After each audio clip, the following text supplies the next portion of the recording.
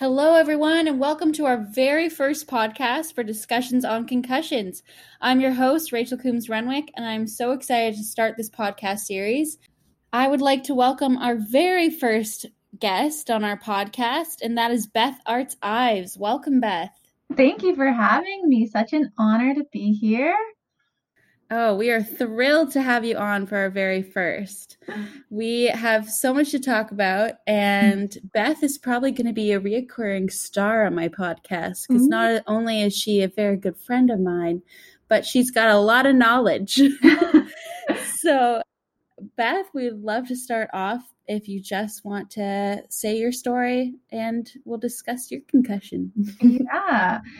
Sounds good. So similar to you, Rachel, as we chatted about, I've had a number of concussions myself. So I always joke that I didn't want to ever get into the double digits. But here we are, lucky number 10, hoping that that's the last one for a while. So, yeah, I was 5 years old when I had my first one. And so it's made getting treatment and sort of understanding what concussions look like for me and diagnosis pretty difficult because I was so young when I had my first one. I don't think I even realized that you were 5 for your first one. That's insane. Yeah, I was little. It was, I went unconscious immediately after. I always like to joke I have a bald spot on the back of my head where I made impact. And first trip in an ambulance and the whole kind of process. So that's what started off. And they've been, some interesting and challenging ones since then. Wow. Yeah. To think that you've been dealing with this since you've been 5, I can't even imagine. Yeah, it's really been a part of a lot of things. And so similar to yourself, the concussion diagnosis versus like migraine disorder, it's been a conflicting one for myself and doctors because I was so young when I had the first one. So we're constantly kind of saying chicken or the egg.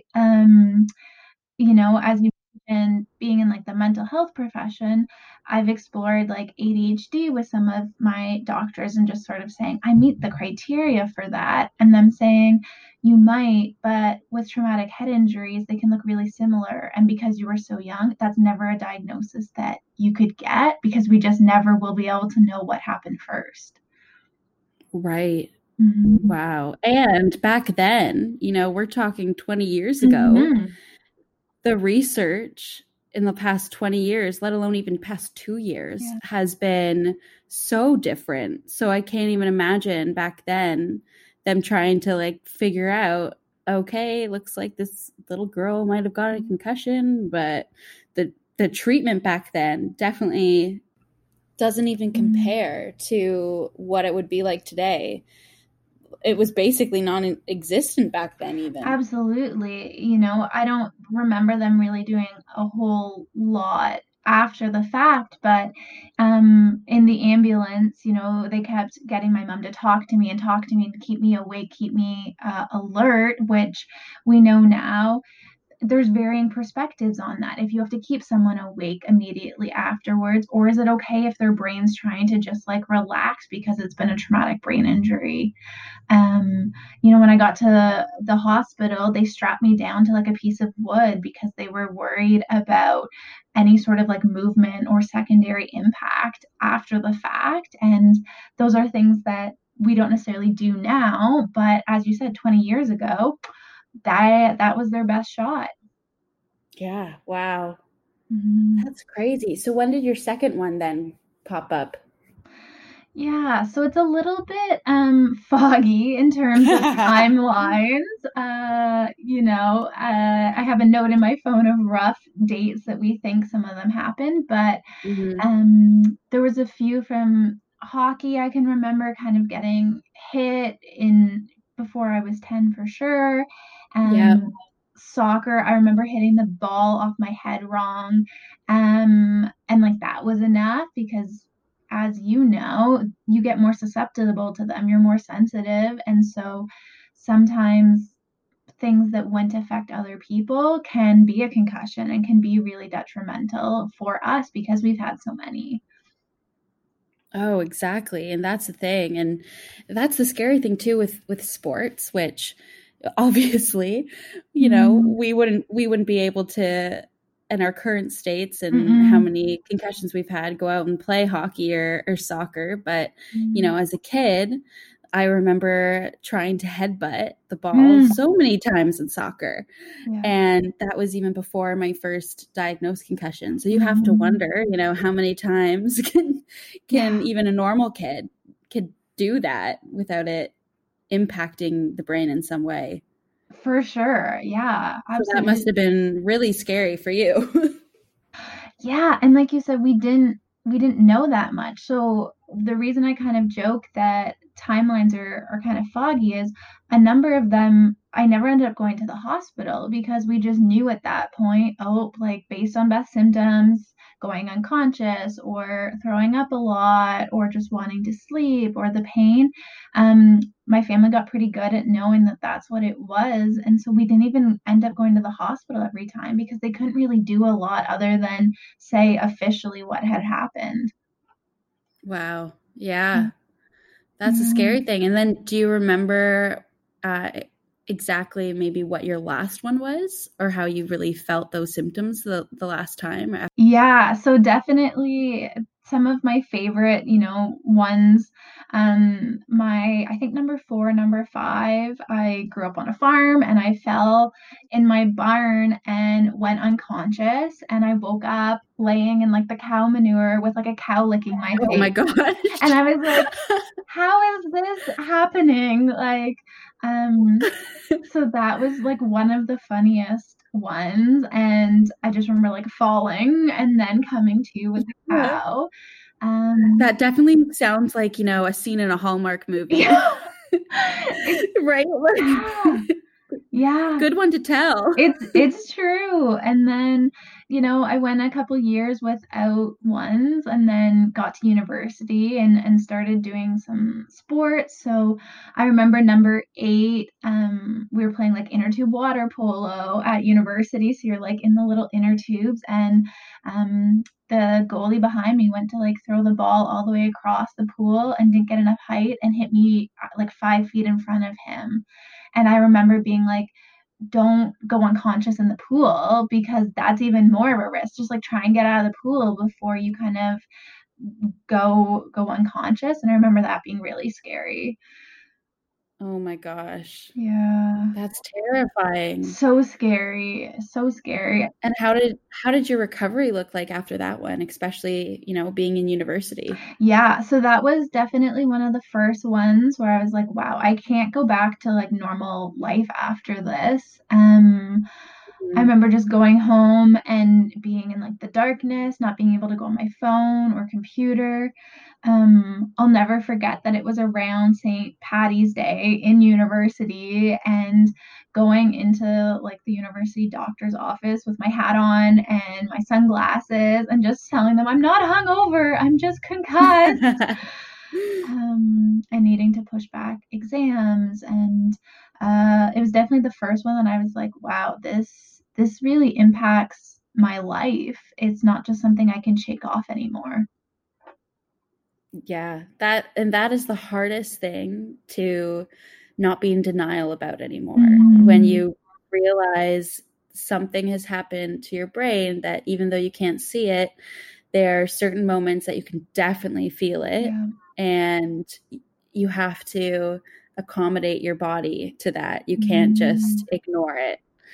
And I feel like that's also the hardest part of getting those around you to mm, understand, right? Like mm, how's your experience been with that? And especially with your chronic migraines of mm. getting friends and family to understand, no, I need to take a break right now, or this is how my head feels. Yeah. Well, I think you hit the nail on the head in terms of that denial and understanding piece. I feel like Mhm. I'm still trying to figure out how to accept my diagnosis and disability and how to be smart about it and it being invisible. I was talking to my therapist about this week and she was like, how would I know that you were 10 out of 10 pain right now? And I said, you wouldn't. And that's kind of the difficulty is unless I tell loved ones, they don't know. And so I have to advocate. I have to be the one that clues them in on what I need because otherwise they wouldn't have any idea how much I'm struggling. Yeah, that's the thing. And your transparency has been amazing. Everyone after this podcast needs to go check out Beth's Instagram because Beth has truly been an inspiration to me. Not only do I treasure her friendship and her caring personality, but it's also the bravery this woman has to share her story about not only, today discussing that you've been dealing with this kind of head trauma since age 5, but also the mental health toll that you've had. You are somebody that has really showed me that it's okay to express what you feel and also to tell those around you this is what you're going through. So I really feel like I couldn't be so open to even just anybody on social media or online if it weren't for Beth Aerts-Ives. You're too kind. It's sometimes hard to be kind of visible about something that we don't even fully understand ourselves, right? You and I are constantly trying different treatments and exploring different options. But we've both had really dark times as a result of our pain and our injuries and not having clear definitions of what's to come. And I think that part of sharing our stories and finding a way to use it for good helps us keep going and helps us keep fighting to write the next chapter of our stories when we live with a lot of pain and it can be really debilitating and it can make it really hard to want to continue on some days. Yeah, it's really well put, and it's hard to express that to those around you that it's like the level of pain, physical pain and the mental pain that you go through makes you go into it, and it becomes so easy to go into this space where you feel like, well, what do I do with my life? What can I do?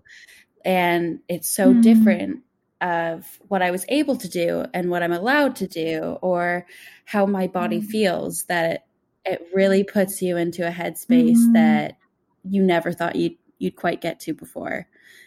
And even, the most positive and cheery people, if someone were to meet Beth on the street, you'd be like, wow, that is just a ball of sunshine. Like, you would never guess there's this cheery woman being like, well, yeah, I'm a very lovely, positive person, but in the inside, I go through this as well. And that's how those thoughts can happen.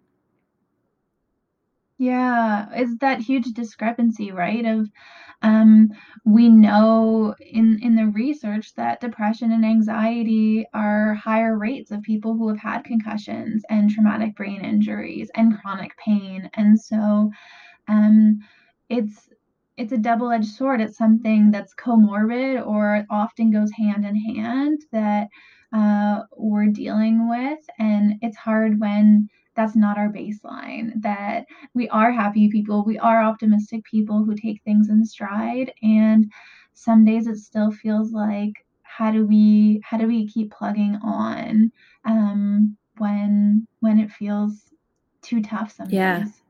Exactly. Now, Beth, I would love for you to share with our listeners what you do currently for a living and what your life kind of looks like right now. Yeah, so I'm a social worker. I finished my master's, during the pandemic a couple months ago, and concussions has played a huge role in my work, but also getting here.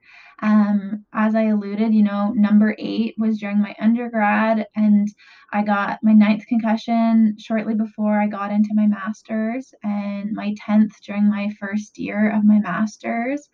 And some well-meaning people on my medical team are like, there's no point starting it because you're not going to be able to do it. And that was really hard to hear, that this thing that I didn't ask for, I didn't ask to get all these concussions. Even though sometimes I feel like people are like, well, what are you doing to yourself to make this happen? Like, are you careful enough? Like, I can hit my head on a light switch and there's number 9. It's really easy now.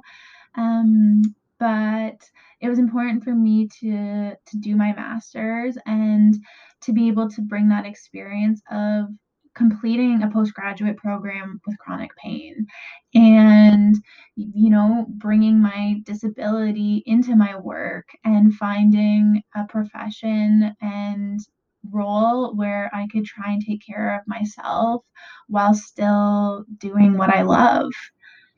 That's absolutely amazing, because even myself right now, I had number 5 during university, and I remember the toll that took on me of being told, okay, you know what, you're going to need to take a year off, or you're going to need to, like, if you want to do a class, maybe only one. And I pushed through that probably a little bit too hard and still graduated on time and everything. But now to this day, especially after experiencing my latest concussion, I can never even imagine going back to school. So the fact that you had the power to just push through that, and you were so determined that, no, this is what I want to do. And you didn't let that stop you. That's absolutely amazing. I appreciate you saying that. And because, I've done enough therapy professionally and personally at this point, there's a cost to pushing through, right? There's a cost to pushing ourselves to keep doing things, because that's what you do. That's what the plan was. That's what everyone else is doing. So we should be able to do it also. And I think myself, I'm getting better at realizing I do have a disability. I do have something that impacts my life. And if I don't lean into it, I'm going to have to kind of pay that price. So I'm really proud of little Beth for having done the master's and pushed through and been stubborn and determined. And I also know that it's okay to take a break. It's okay to take less classes and to get accommodations. And I hope that that's something I can embrace more as we keep going. Yeah, that's a huge thing. And what's great is that because concussions are now slowly being talked about more, and again, that's the whole point of this website and this podcast is to get that out more, because even the difference of when I was in university from, in second year when I was dealing with my concussion, and a professor said, oh, you have a concussion? Oh, everybody gets those nowadays, I hear, and just completely pushed me off. And then by the time I was done her course that semester, she then finally understood what I was going through, because I slowly let her in on it a little bit more and more. And she was like, wow, thank you for properly educating me what this actually means, because the downside with using the word concussion a lot is that some people use it when they're not even diagnosed, and they think it's a great excuse to get, a pushback on a deadline in school. I remember overhearing a girl in a main area at school being like, oh, I'm not ready to finish this paper. I'm just going to say I have a concussion. Oh. And when I heard that, I don't know why. I feel like nowadays I would totally go up to that girl and say, no. But at the time, I just listened and overheard that and thought, what? That's not fair. Because that's when those professors say, well, doesn't everybody have a concussion nowadays? It's because of the people that are using the word and abusing it, and for people not being educated properly that these are life-altering injuries. And that's the crazy thing about it. And thankfully I was able to get accommodations through the rest of the school, and that wouldn't have happened even a year or 2 years before I got that concussion. It's constantly changing, and I'm really glad about that. But it's that difference that I was then able to complete my university degree by being in a special room that was darker, that didn't have any noise, and I was allowed more time. Because also the processing, especially when you're still in the recovery, let alone like when you have post-concussion syndrome, is when you read a question, it's like your brain could know that you could be an expert in this, but you can't come to the words right away. You don't know what you're supposed to put down. And that's why I really appreciate at least the accommodations at Laurier that they had. And I hope that we get to that point where for those that suffer a brain injury, their stigma is dropped and that accommodations will be available to those students. And that students like that one girl that I overheard do not abuse the word, because girl, you do not want to have a concussion. You cannot just throw that around. So no, we wouldn't wish that on our worst enemy, right? Absolutely not. No. And it's such a spectrum, right? That our experience is valid and not something that should be just like used as an excuse. But as you said, it kind of goes hand in hand with that understanding about it and that validity from doctors, and then validity from like schools and employers, seeing it as, no, this is a real thing that affects your ability to process, your ability to do your job, to study, to sit in a classroom, let alone write an exam. But it's such a spectrum, right? Some people get one and are sort of okay, whatever okay looks like for them. And others, you and I have modified our careers and what our future sort of look like because it has changed our lives. Absolutely. And there's so many things that we have to think about now. Like I even had a conversation with a family friend the other day about, in reality as a woman, it's like, okay, if I want to have kids, what would that even look like with post-concussion syndrome and migraines? Because right now I could never imagine holding a crying baby. No, oh my gosh, no. No. So it's like, let alone like, a big job change or anything in life. You have to think of all the different possibilities that before concussions happened, the world was your oyster. And right now you have to be like, okay, well, it's okay that I can't do everything or that I'm not ready for everything right now. And that's when right now I call my full-time focus just recovering. And it's very hard to come to an agreement in a way with yourself. Like, okay, that's okay that's the focus right now, especially when you're a go-getter. Yeah, absolutely. There's so much that we want to do. And I always say that being in the helping profession is protective for me because I spend all day telling people to trust their instincts, to listen to their bodies, to do what feels right. And I struggle with it when it comes to my migraines and my concussions, but I think spending all day reminding people to do those things, it makes me like, oh gosh, I have to listen to my own advice. I have to, take those breaks. And sometimes taking care of ourselves is a full-time job. And even if the world doesn't see it or understand it, you and I know when we have to do that for ourselves. Absolutely. Yeah. So to wrap things up today, Beth, I'm going to put you on the spot. I am going to ask you a question for our listeners out there. What advice would you give to someone who just found out that they are diagnosed with a concussion? Man, my first thought is a dark room because I know that that's where I spend a lot of my time.